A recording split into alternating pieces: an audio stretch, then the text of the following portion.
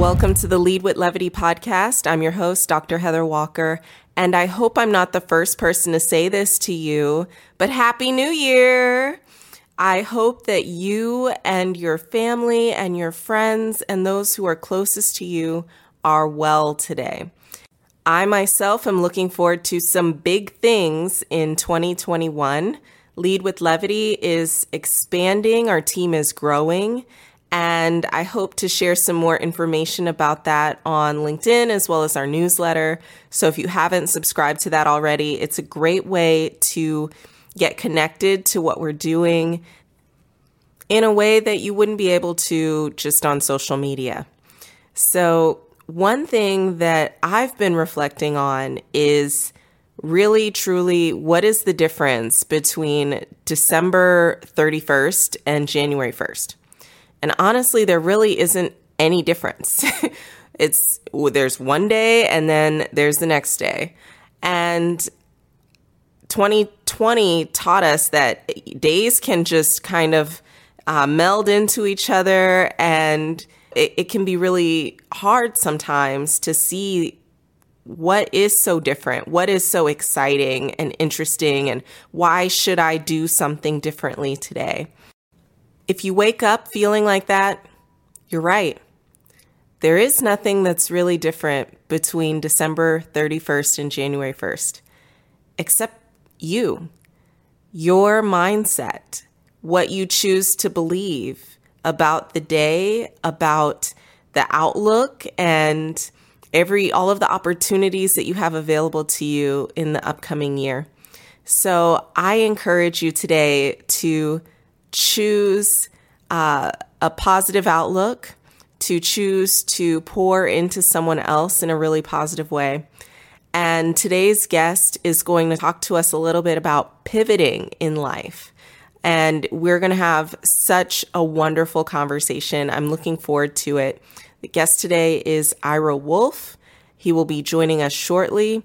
Please take a moment to listen to the highlight from today's episode. And if you haven't already, hit that subscribe button. I'll see you on the other side. It's time for a sneak peek. And the reality is that Mr. Normal died, and everybody's mourning, and including his wife, Constance, and his daughter, Consistency.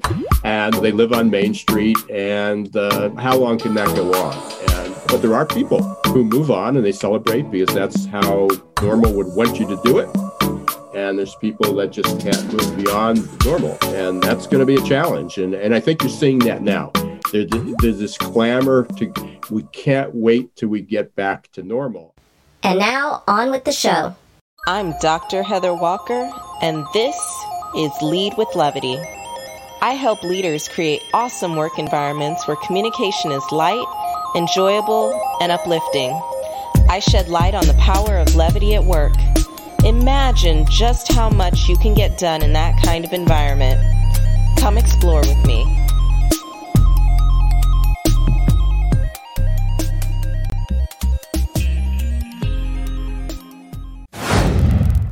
Welcome back to the Lead with Levity podcast. I'm your host, Dr. Heather Walker, and y'all are in for a treat today. Our guest is Ira Wolf. Ira is a TEDx speaker and the host of Geeks, Geezers, and Googleization. He's also the CEO of Success Performance Solutions. Ira, welcome to the show. Thank you very much, Heather. It's a pleasure to be here. Excited to talk about whatever we're going to talk about today. I know, me too. I have no clue what we're going to talk about either.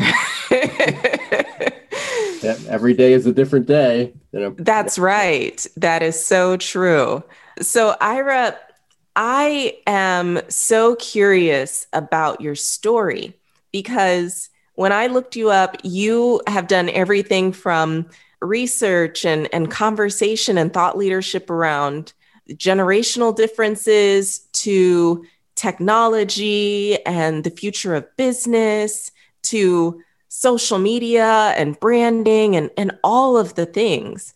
How did you become so diversified? Like, how did you get started and then just branch out like that? That's really impressive.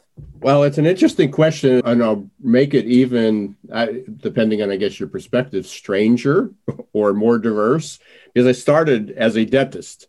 That was my career Wow. path since fifth grade. And when I did my TED Talk, that was actually the topic of that. It was how to make change work for you, which was the title of my TED Talk. But somewhere in fifth grade, I still remember this vividly.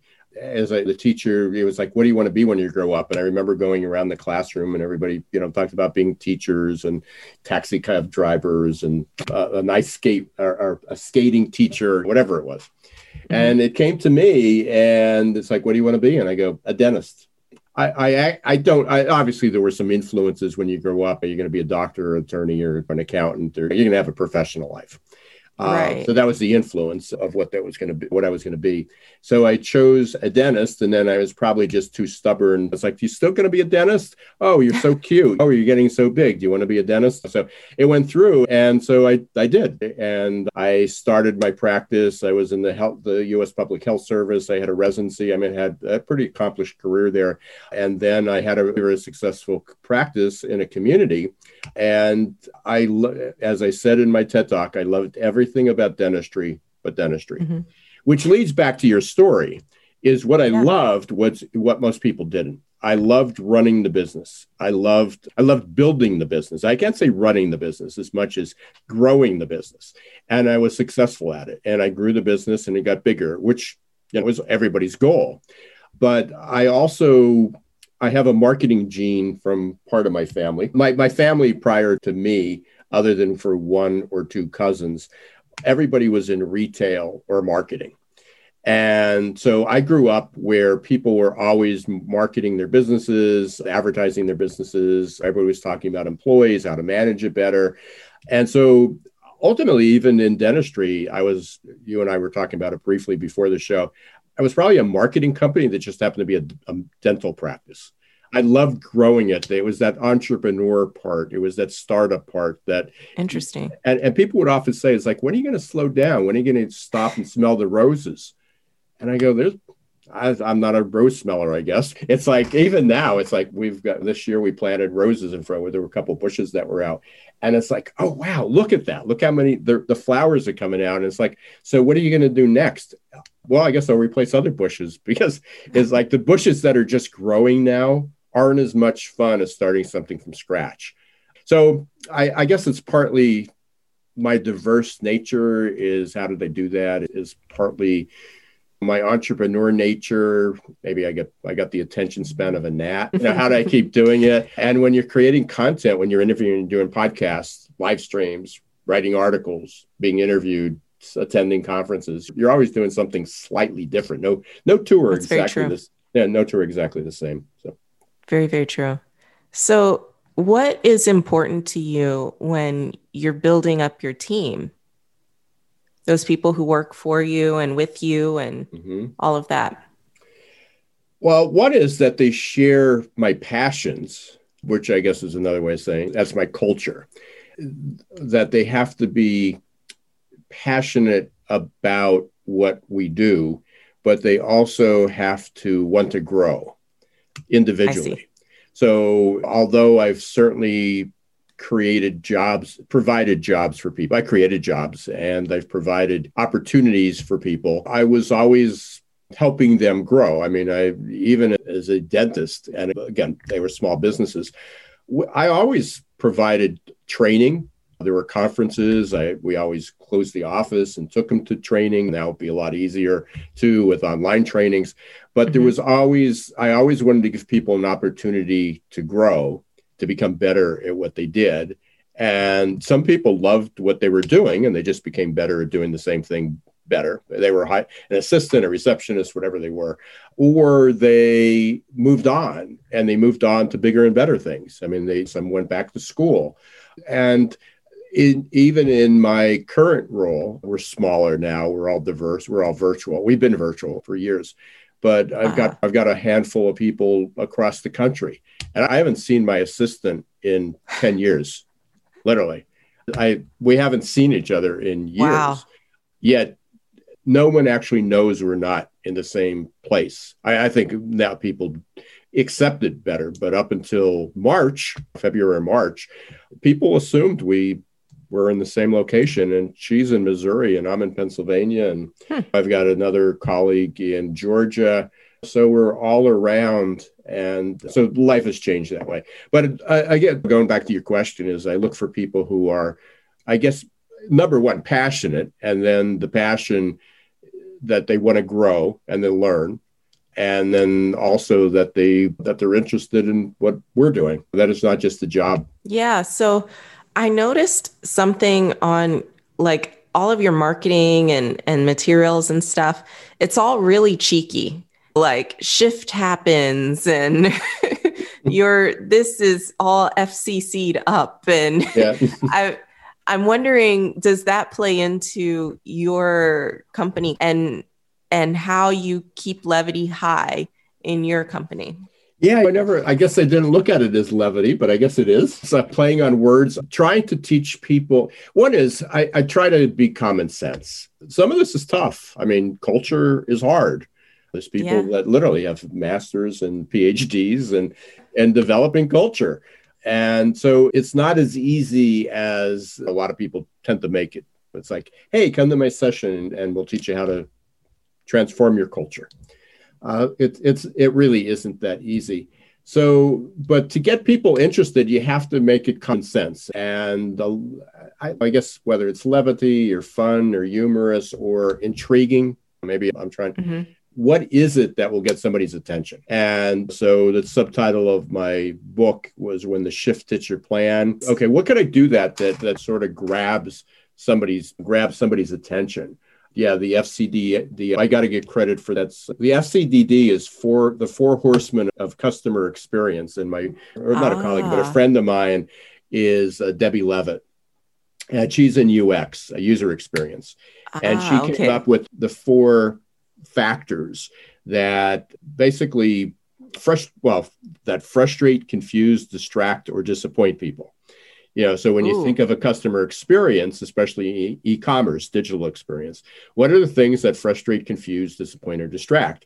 And she called them the four horsemen of bad customer service. And I saw that and I go, hey, can I use this for candidate experience? Because it really is customer experience. And so that's where that came up. And then it was a matter, how do I get people's attention? And I got to tell you, last year I did 27 conferences. And some of those ended up turning into virtual ones for this year. But I got to tell you that by that title alone, your candidate experience is all FCD'd up. I won't say the short version of it, but right. It's like we try and keep it clean. Or it's all effed up. The reality is, I would say half of those people would say, listen, when our committee saw your title, they decided that was it. Because it engaged people. It was intriguing. Yeah. It was a little different than standard. Again, but it's my marketing hat. So I'm always looking for the metaphor. I'm working with a company now. I'm sort of dripping it out, but it's the adaptability quotient. They did a lot of research. They've been backed by a lot of large recognizable groups, which I'm not allowed to say who they are yet. Okay. But there's an adaptability quotient, and there's some truly AI in it. It's a very innovative way to take an assessment. I know you're familiar with assessments. Most of them are. Here's a statement. I totally agree, or I totally disagree with the statement, or 1 to 5, or order these words. But everybody's familiar with taking the surveys and assessments. This is based on AI, and it asks you a question, and then you're in a chat. So you're having this chat with a very human-like person, a robot. Yeah. But it's like, oh, hey, that was an interesting response. I'm thinking, and literally, this is how it comes out. That was an interesting response. Based on your answer, what do you think about this? And it was a fascinating process. And I've been saying for years, in fact, I had a chapter in my book, how pre-employment tests as we know them will become obsolete. Right. Very shortly. And I was really thinking about AR and VR, virtual reality, augmented reality. But the chat was a very interesting way to do it. So that is based on AI. And then because they're collecting all this data, they're constantly updating it. So the adaptability, so we're working on this adaptability, and I've been trying to come up with the phrase. And this morning was one of those things you wake up and you're thinking about it. And it was like, it was adopting adaptability, you know, is what's an alliteration, what's a metaphor, what's something catchy that would grab people's attention to just say, oh, it's just another assessment about culture or about change. Right. And they're minor differentiators. So stay tuned. I haven't come up. I'll tell you the one that I submitted. I just submitted it to a conference last night because the deadline was yesterday. You're tired then. Yeah. No, well, I'm tired for a lot of other reasons, but no, I'm actually excited about it. It was like, so I got it done, and it was adopting. Adaptability is your job was the title. And again, whether that resonates or not, it's some testing, we'll see. But the fact is, adaptability is everybody's job these days. Everybody has to adapt. It is. I mean, there is no going back to normal, which is what I've been talking about, mostly about. In fact, I wrote an obituary to normal. I published it on LinkedIn. And I'm going to have to look that up. Yeah. If you go to my profile, and everybody's invited to connect or just look at my profile, I think I have it pinned on there when you look at activities. But so it's the obituary to normal, and it's basically that normal died, not coming back, and we're all in, and many people are still in grieving. And just as when somebody dies, there are people that celebrate their life, and there's people who mourn their death. And you could do both, but some people never do the celebration and never move on. They just mourn, and then they die too. And the reality is that Mr. Normal died, and everybody's mourning, and including his wife, Constance, and his daughter, Consistency.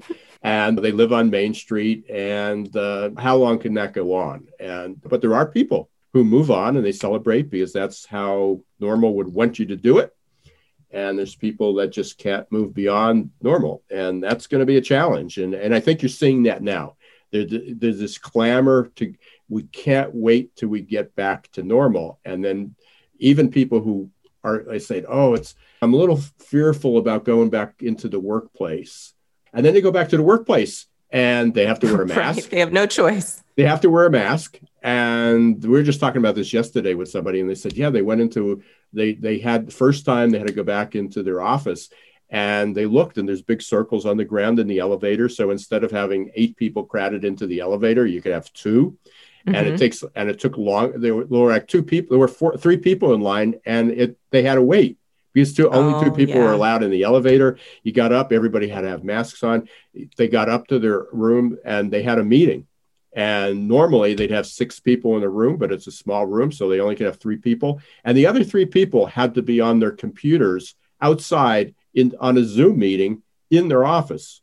Right. That's the new normal. That is the new normal. Yeah. And same thing in classrooms right now. Yeah. Is it going to go back? Yeah. I mean, are we going to be able to get 4 people in an elevator?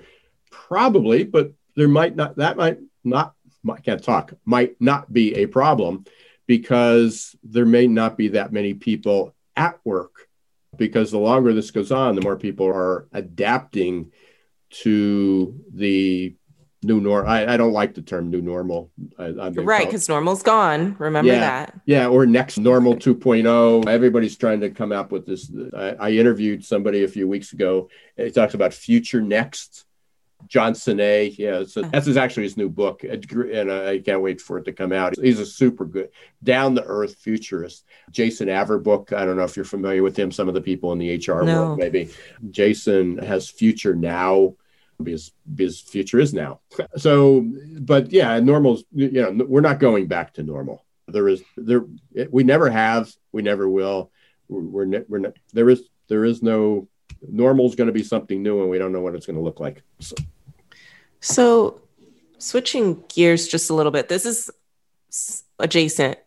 You've been able to find the light side in the midst of some pretty dark scenarios, and just being courageous enough to put it all out there and to find a humorous way of putting it all out there. Even down to I feel like I'm a millennial who's stuck in a baby boomer's body. How do you feel like you have to be courageous to do that, or how do you prepare to do that? Because there are so many people out there who are maybe feeling stuck in a mold where I have to behave in a certain way, I have to speak in a certain way, write in a certain way.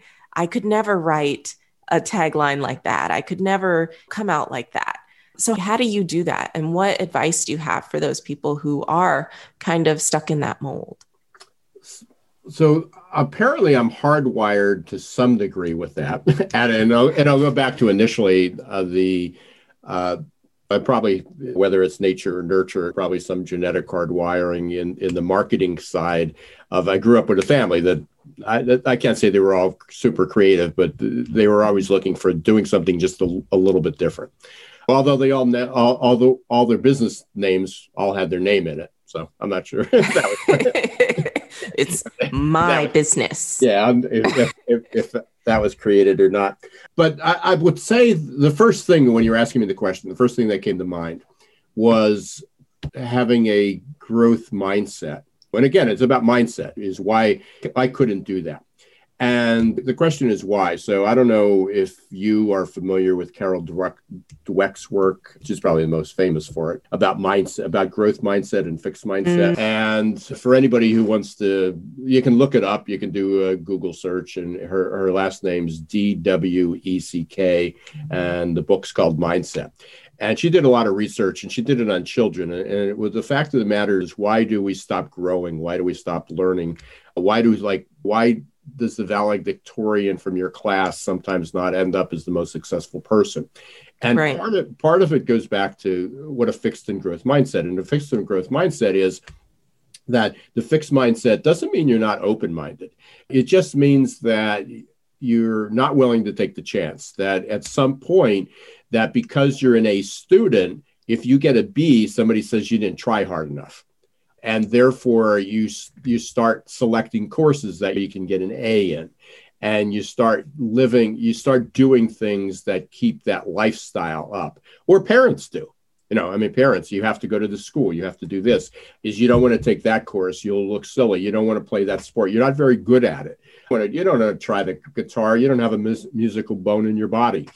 And I've got to tell you that I on one streak, on one side of me, I had what some people thought was reckless. Like, how do you at 40 some years old just walk away from $1 million business? Wow. You did that? Yeah, it was my dental practice. I mean, it was a very successful practice. And I was literally working 20 hours a week in the office. Now I was working more than that, but I had 20 hours of patient. I had 20 patient hours a week, playing 4 to 6 rounds of golf a week. I wasn't happy, and yet I was making, but I was still making, a lot of money, and that's what some people valued. And it's like, well, work less hours. It can't be all that bad. Stick it out a couple more years. And I literally, within 6 months, I had sold the practice and started another business.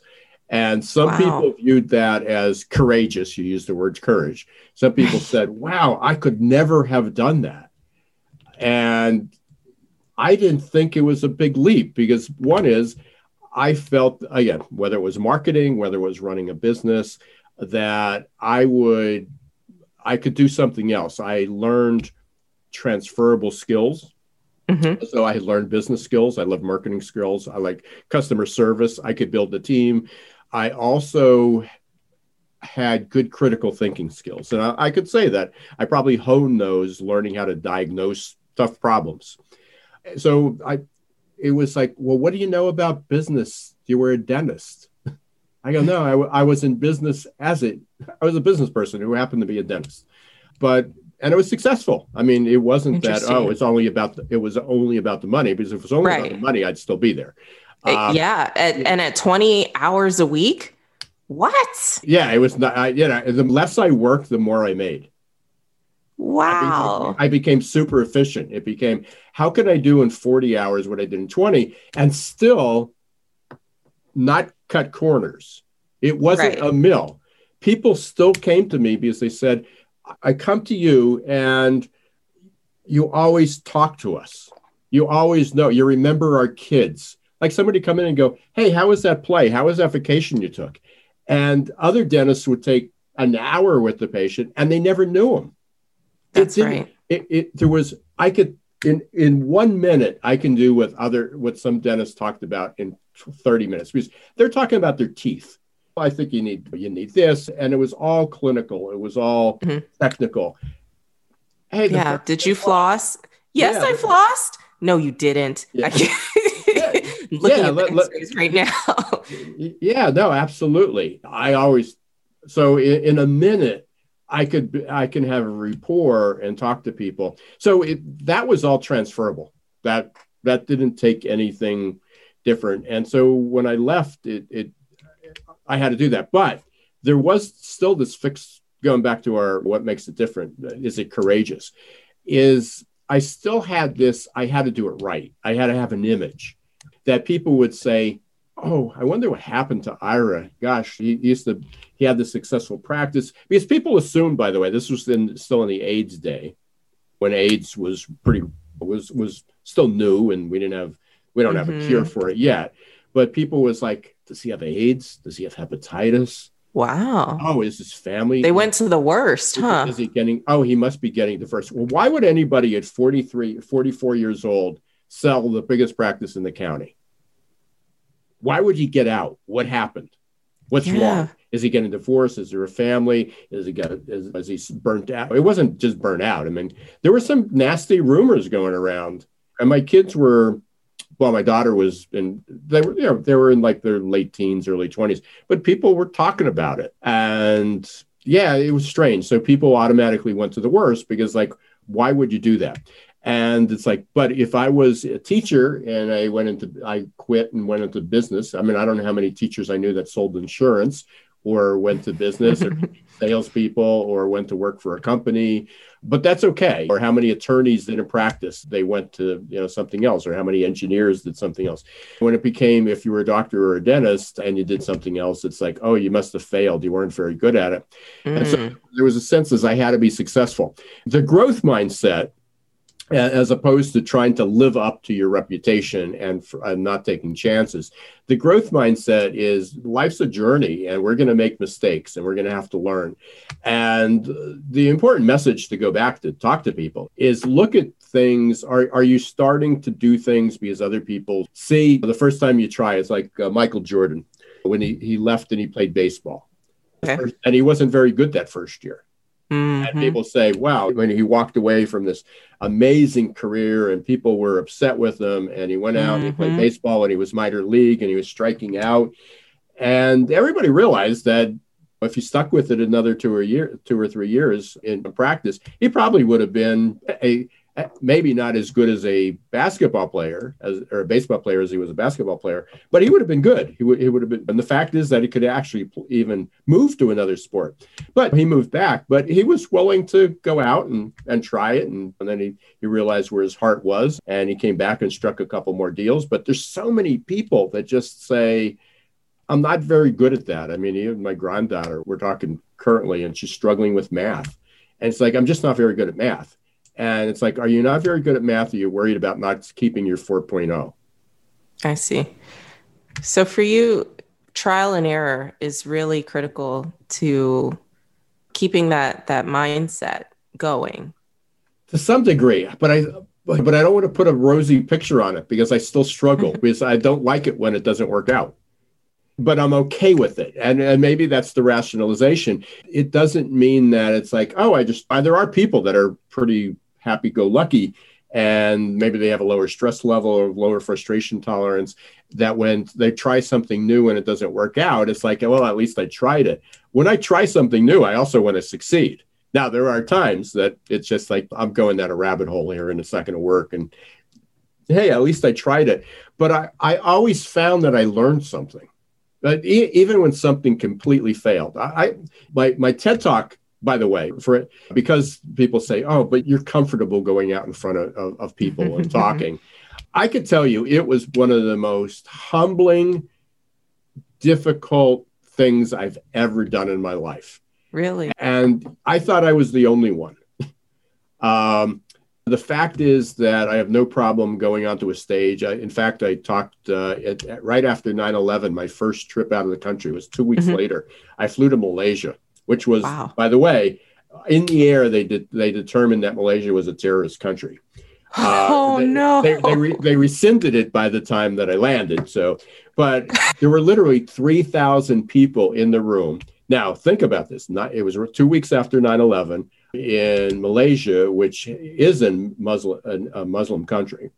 Not terrorist, but that's the majority faith. I'm in this country as an American speaking to people. It was an international conference, and most of the people did not speak English, and I didn't speak their language. So, yeah, it was a little intimidating, but you get up and do it. So I would try things like that. But so I'd say a TED Talk, a couple hundred people, I'm going to talk about for 18 minutes, something I like doing, or less than 18 minutes. It was incredibly humbling. Right up until the night before, I wasn't sure if they were going to allow me to go on because I was really struggling kind of honing the message because you talk about one idea. What's one idea worth sharing? Right. And it's like, oh, I got a million ideas. No, you got one idea. No, one. But then I heard, some of you might remember, he's not around a whole lot anymore, but Harry Hamlin, who used to be in law. He was an actor in law. Oh, yeah. And I heard him on a show, and they said, oh, you just did a TED Talk. How was that? And he goes, it was the most horrifying, humbling experience. He said, for weeks, I'd be driving. People thought I was probably crazy. I'm driving down the freeway, and I'm talking out loud, and I'm banging on my steering wheel because I can't get the message right. Wow. And here's somebody that memorizes 2-hour scripts to be in a movie and can be on the screen. And it was like, oh, I'm not the only one. Everybody I talked to, some of the best people. I mean, even with the Simon Sinek's, it's like, it's tough to make it look easy. And so, but people are afraid to even take that chance. And it's like Toastmasters. That's why people go to Toastmasters. Right. To stand up to people that are introverts. They go, oh, you should go to Toastmasters. And that's their TED Talk. It's horrifying. And then they get comfortable with it. And then they realize that, hey, they don't have to be fluent. Be who you are and go out there. So you asked me in the very beginning, who did I look for? What was my culture like? I used to say I encourage learning. And I, in some respects, that was too narrow. I was really encouraging growth. And that's why I'm that millennial. That's why I am the millennial trapped in the baby boom body. But when people are saying, when are you going to retire? When are you going to slow down? Why? I got too much to learn. There's too many things. It's too exciting. You still have life. You're still alive. Yeah. That's what's keep it going. And people who stop that, who probably have that fixed mindset, it's like, oh, I'm too old to do it. They really do stop living. So, Ira, this is really good. I want to close with one last question. And sometimes this is a doozy for people, so take your time. If levity could fix one problem out there in the world, what would it be? Keeping the human and I guess putting the H back in human, allowing us to be more civil to each other, more respectful, appreciating other people. And it's not making light of a bad situation. Some people look at it that way. This is no joke. We need to be serious. But no, I think it's keeping human because robots don't have humor. Right. They can tell a joke. Try. They can tell a joke, but they don't experience humor. That's maybe sometime a machine will be able to feel emotion, but humor is distinctly human. And so that to me is why it's important to keep levity. Thank you, Ira. I appreciate it. And for those of you who are listening, we will have links to Ira's TED Talk, as well as Success Performance Solutions, the Geeks, Geezers, and Googleization show. If you are interested, you can check out all of those resources. Ira, thank you. I hope you have a wonderful day. Thanks very much. It was a lot of fun. Take care, everybody. Stay safe. Thanks for listening to the Lead with Levity podcast. Go to www.leadwithlevity.com to access show notes and other resources.